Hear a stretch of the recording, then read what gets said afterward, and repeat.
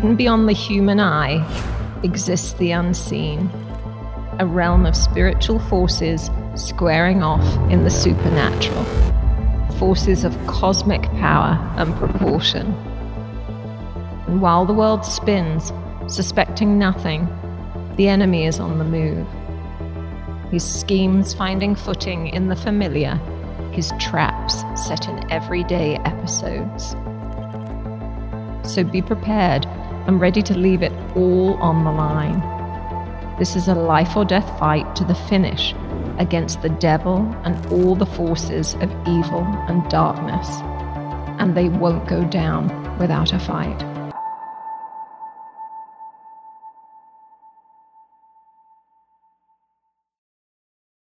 The other day, I was out for a bike ride. It was a beautiful day. I was riding into the countryside, enjoying the scenery, and I was thinking about God, and I was praising God as I was going along, and bam! All of a sudden, this bee stung me right between my rim of my sunglasses and the bridge of my nose. And man, did that little thing give me a wallop of a sting. So I'm sitting there trying to flick it off and keep my bike on the road and get control. And after I finally got things settled down, that's when I began to worry a little bit. And that's because of my allergies. I began thinking, okay, did I bring my Benadryl? Did I bring my EpiPen? Yes, I've got everything in place. And then I decided, you know what, I'm just not going to take any risk with this. It was on the bridge of my nose. There's not a lot of blood vessels there. But I'm going to head home. And it ruined my ride, that little bee. Well, later on, as I was reflecting on that, I thought to myself, that is so much like spiritual warfare, isn't it? I mean, you're going along in life and everything is going so smoothly. Your prayer life is good. Your praise of God in music and in worship at church, you just enjoy it so much. You're reading your Bible. The kids are happy. Your spouse is happy. Everybody's happy at work. And it's like, man, you are living the life. And bam, all of a sudden, out of seemingly nowhere, the evil one shows up, and he stings you. He stings you with maybe a disagreement, or he stings you with maybe an illness, or he stings you with some discouragement, or he stings you maybe with a bout of depression. But all of a sudden your day is ruined, your life seems ruined, and you get so focused on what the enemy is doing that you forget that you still belong to God. You know, one of the things I've been trying to teach all of us in this spiritual warfare series is this very important truth, and that is this. Just because you're following Jesus doesn't mean you're exempt from conflict caused by the evil one. Just because you're following Jesus does not mean you're exempt from conflict caused by the evil one. In fact, if you're really earnestly trying to follow Jesus, you're probably going to have more conflict than you otherwise would, because he's trying to stop you. And that's why Paul wants us to take it so seriously. Now, by now, I hope you're starting to actually memorize this portion of Ephesians 6 that I keep referring to. Let's look at it together. Paul reminds us, he says, finally, be strong in the Lord and in the strength of his might. Put on the whole armor of God, that you may be able to stand against the schemes of the devil. For we do not wrestle against flesh and blood, but against the rulers, against the authorities, against the cosmic powers over this present darkness, against the spiritual forces of evil in the heavenly places. That is quite a list. Therefore, he says, because of this unseen realm that we're battling against, he says, take up the whole armor of God, that you may be able to withstand in the evil day, which is now, and having done all, to stand firm.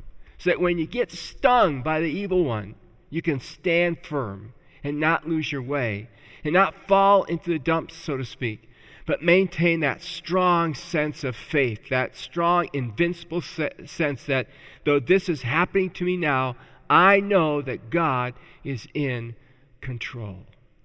Now, did you notice in the passage we just read that Paul says that we wrestle not against flesh and blood, and then he lists all those powers and principalities. The point is, we are in a wrestling match with unseen powers that want to get at our soul.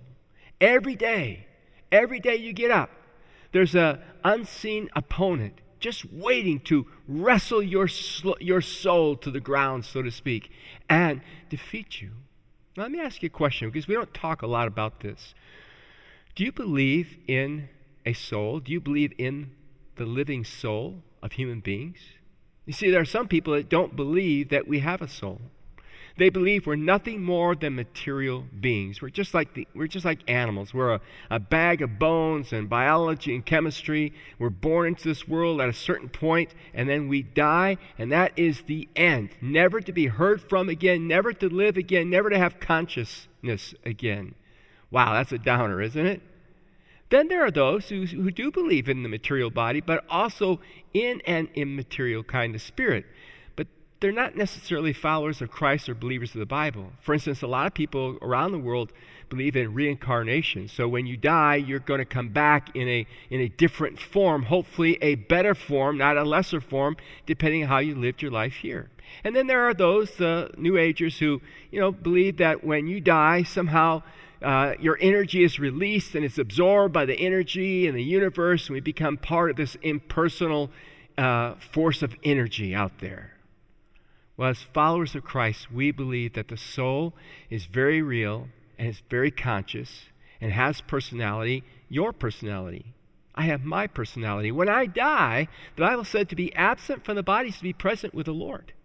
This is like a glove I'm wearing. I'm going to take this glove off someday, and I'm going to go into the presence of God. I, conscious me, conscious you. You will go into the presence of God. You will fully know Him and be fully known by Him. And what's going to happen is you're going to be perfected in that state. And then you're going to wait for your brand new body. Aren't you looking forward to that? You say, Pastor Dale, that just sounds so fantastic. And what you don't mean is like fantastic, like, wow, I can't wait, this is exciting. What you mean is like fantastic. It's really hard to believe that. It just sounds as odd as all the other kinds of teachings that are out there. That we have this soul and that we're going to go to be with the Lord. Or we're going to have a new body someday. Well, just stop for a minute and think about this with me. What if we are soulless creatures? What if there is no soul? There is no heaven. There is no God. Can you think about how miserable it makes life? And if that is true, then in all honesty, your life and my life has no more value than a toad, than bacteria, or a mosquito. Get rid of that, right? I mean, if you accept the Darwinian view of things, then in essence, what you have to accept is that it's survival of the fittest.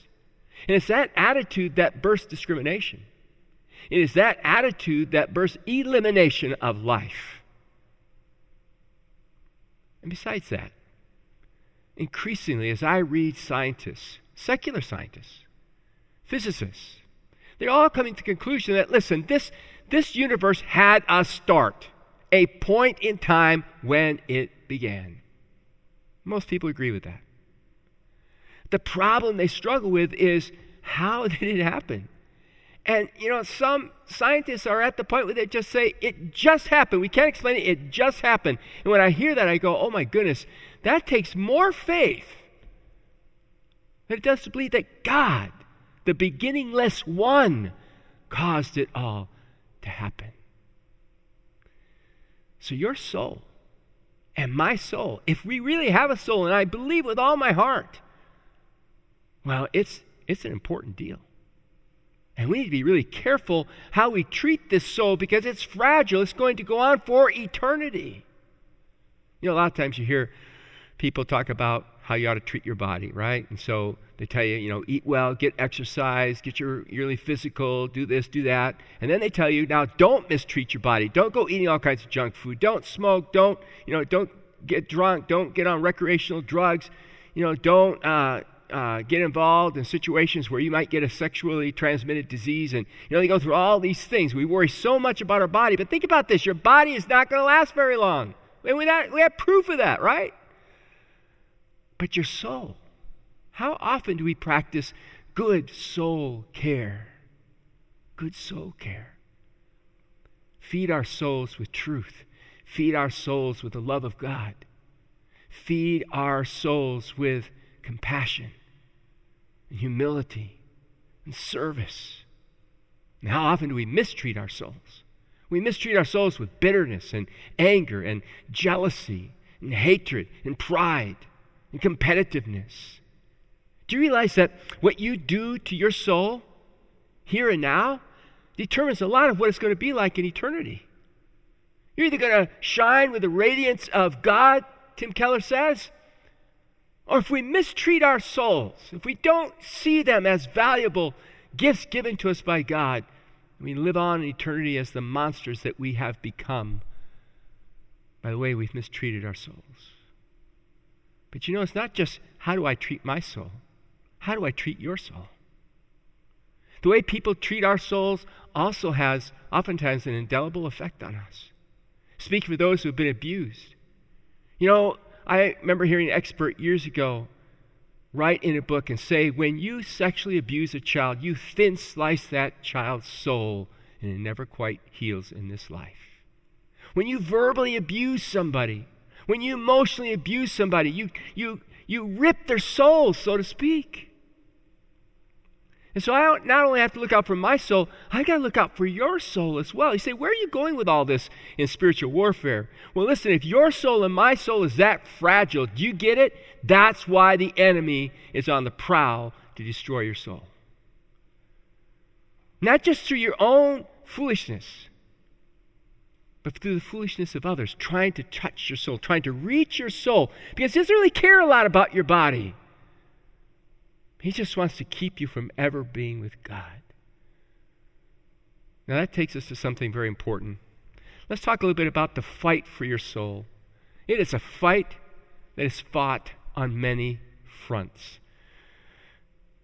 Paul says, we wrestle not against flesh and blood. And what he means there isn't that we don't ever wrestle against other people.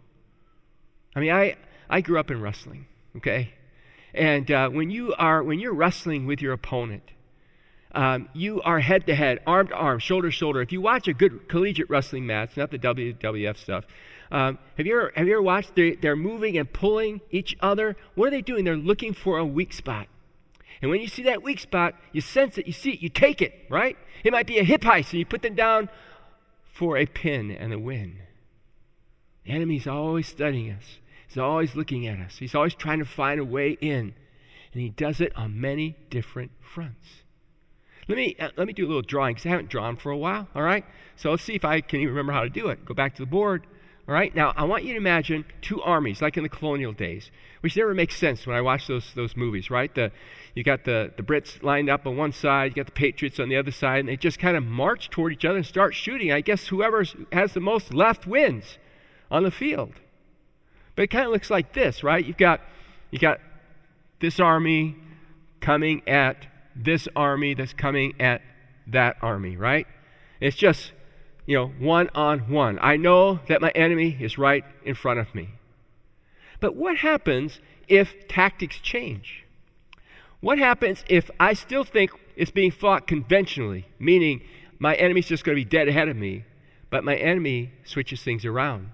Yep, my enemy's there right ahead of me, but the enemy's created flanks.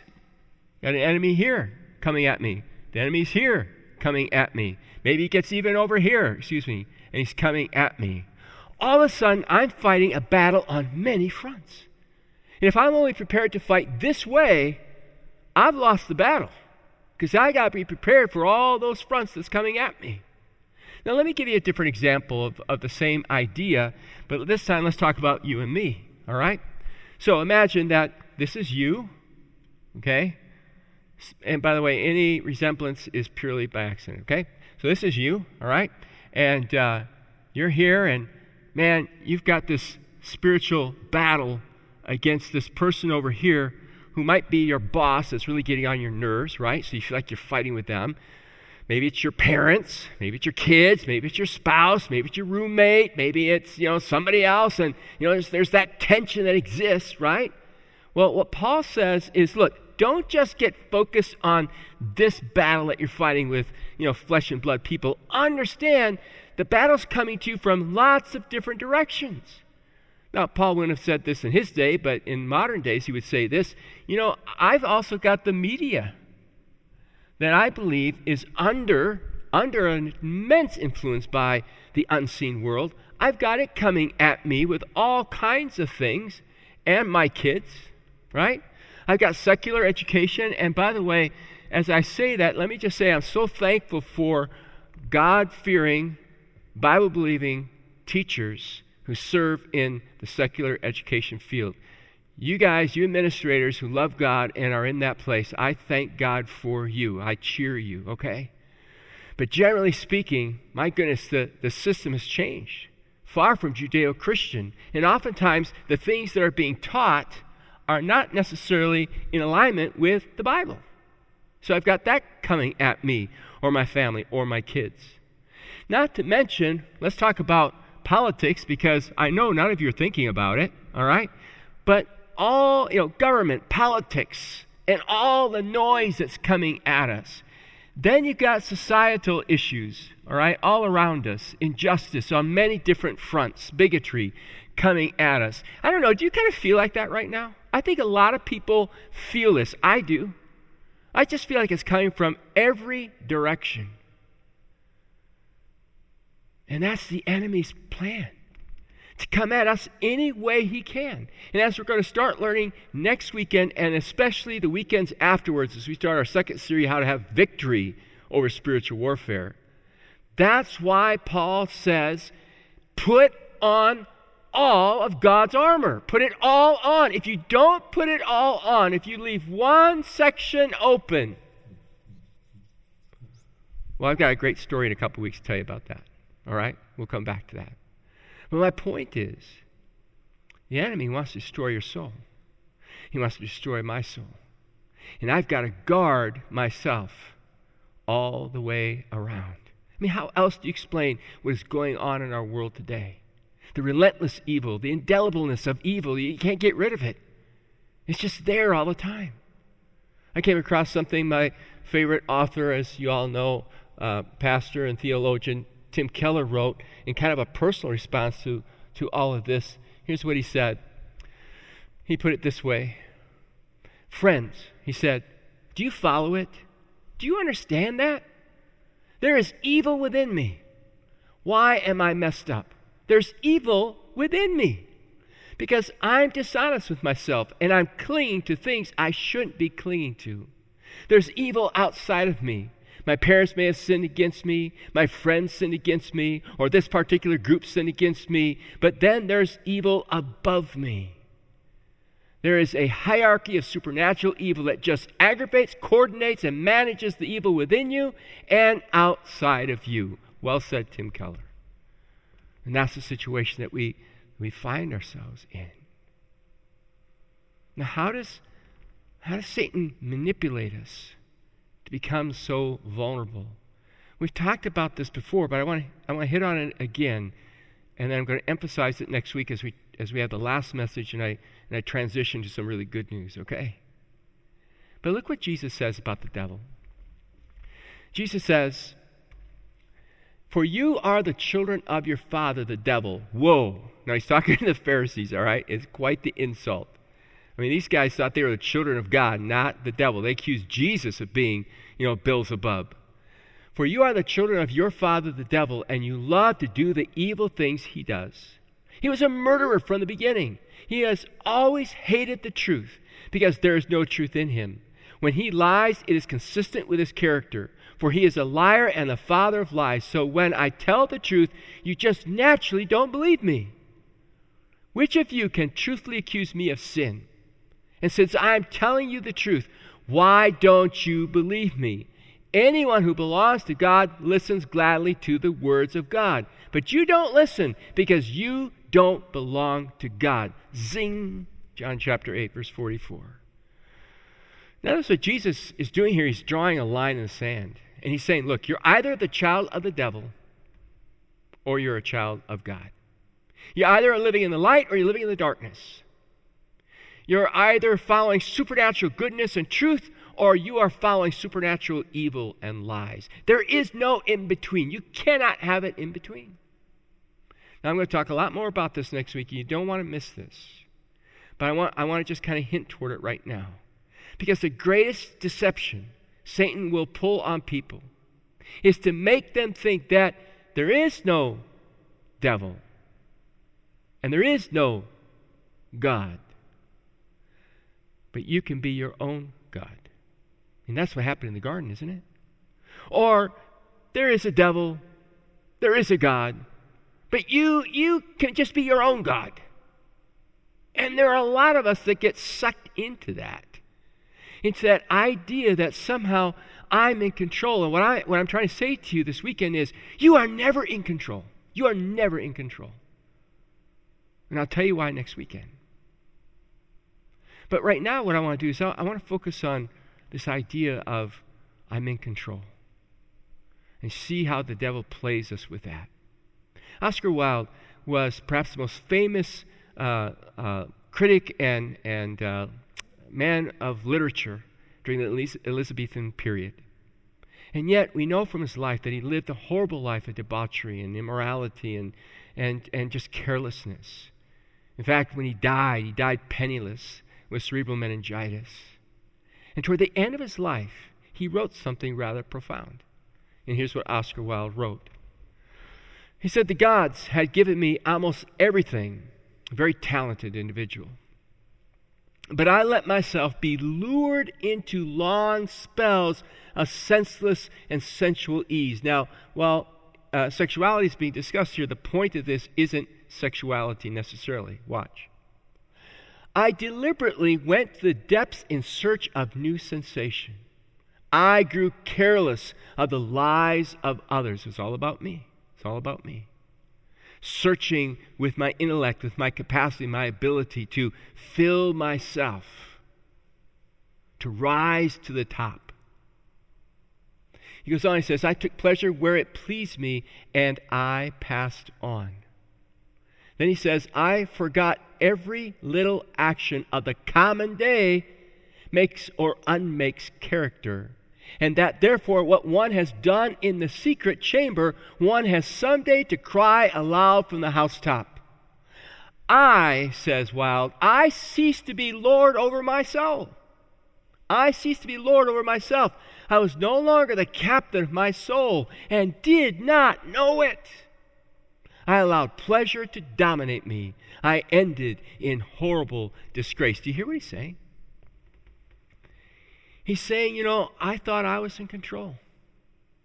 I thought I had it made. I thought I could live life on my terms. And what I quickly discovered is I lost my life. That other things took hold of me. Pleasure, power, pride, conceit. In the end, I became a slave to those things. Well, who's behind those things? Who's pulling those strings? Yeah, the evil one. The evil one is pulling those strings. He lets us think we're in control, but actually what he says we can have is really his bait. Like a fisherman, he sets the hook and just hauls us in while we think we're in control until it's too late. I'm going to spend more time on that next weekend. But I want to close with a scene in my mind from one of my favorite movies, and that is The Lord of the Rings. Or The Ring. In that movie, Lord of the Ring, that ring, right, that precious ring, says Gollum, was actually forged in the fires of Mordor by Sauron, the evil lord. He went into battle against humans. And one of the humans, a king, cut his arm off, and he lost the ring which he had on. And when he lost that ring, which represented his power, he just seemed to disappear. And evil seemed to be defeated. But the king, who recovered the ring, became obsessed with it. Because that ring had a power to it. That ring made one feel invincible. That ring seemed to fulfill one's desires, one's pride. And so they began to fight over the ring until it was lost. And then found one day by Gollum. And then the hobbit's responsibility was to take it back, to carry that ring, and throw it into the fire of Mordor. Say, okay, whatever. So I'm into the story. I get it. I don't understand fantasy. What is this all about? Well, that ring. What Tolkien was telling us is that ring represents that which we all crave and desire, and that's power. That's to be in control of our own lives, to set our own destiny, to decide what is right or wrong for ourselves. But what we don't realize is when we take that ring and we put it on and we decide to live by that ring, we're actually under the control of the evil Lord who created that ring. And I'm no longer the master myself. I become a puppet of evil. You know, I look at our world today, our country and countries around the world. And I'm telling you what, it is so obvious that evil is alive and real and powerful and destructive. And we see what it's doing to us. We see what it's doing to our souls, the souls of our children, the souls of our neighbors and our coworkers and our friends. We see how people are being taken over by their own lust and by their own pleasure and by their own desires. I just wish we could realize that there's a puppet master behind the scenes controlling those strings. But God tells us those who wear his armor cannot be controlled by the evil one. In the next 2 weekends, we're going to transition to talk about how that armor works, what it means to wear it, and how to have victory over evil's attempt to destroy us. Please listen carefully. This isn't a joking matter. This isn't something you just say, yeah, spiritual warfare, I don't get it, whatever. I'm telling you right now, the evil one wants to destroy you. But God has given you and me the victory if we wear his armor. Let's pray. Father God, I know it's a heavy message, Lord, but these are difficult and heavy times. Father, all around us, we sense and feel evil. We see it at work, and God, we don't want to be manipulated by it. We don't want our children, our grandchildren, our loved ones, our friends to be manipulated by this evil. Father, we want people to know that there's freedom and it's found in Christ.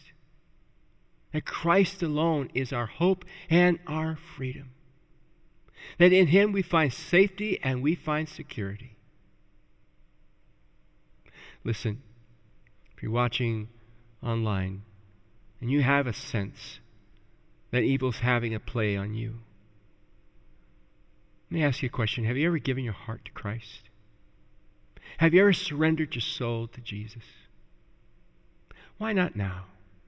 Why not say, Lord, I want to live for you. I want to live under your grace and under your sovereignty and under your goodness.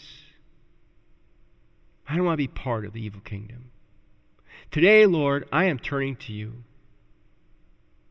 I'm turning my life over to you. I'm trusting you as my Savior. If that's something you want to do, and would like someone to help you with it, right there on the chat line there, as you're watching online, there's somebody there who's willing to pray with you, who's willing to respond to you. Just reach out to them, would you please? Or contact us here at our campus, and we'd be happy to follow up with you and help you understand the hope and the meaning and the joy that comes from a relationship with Christ.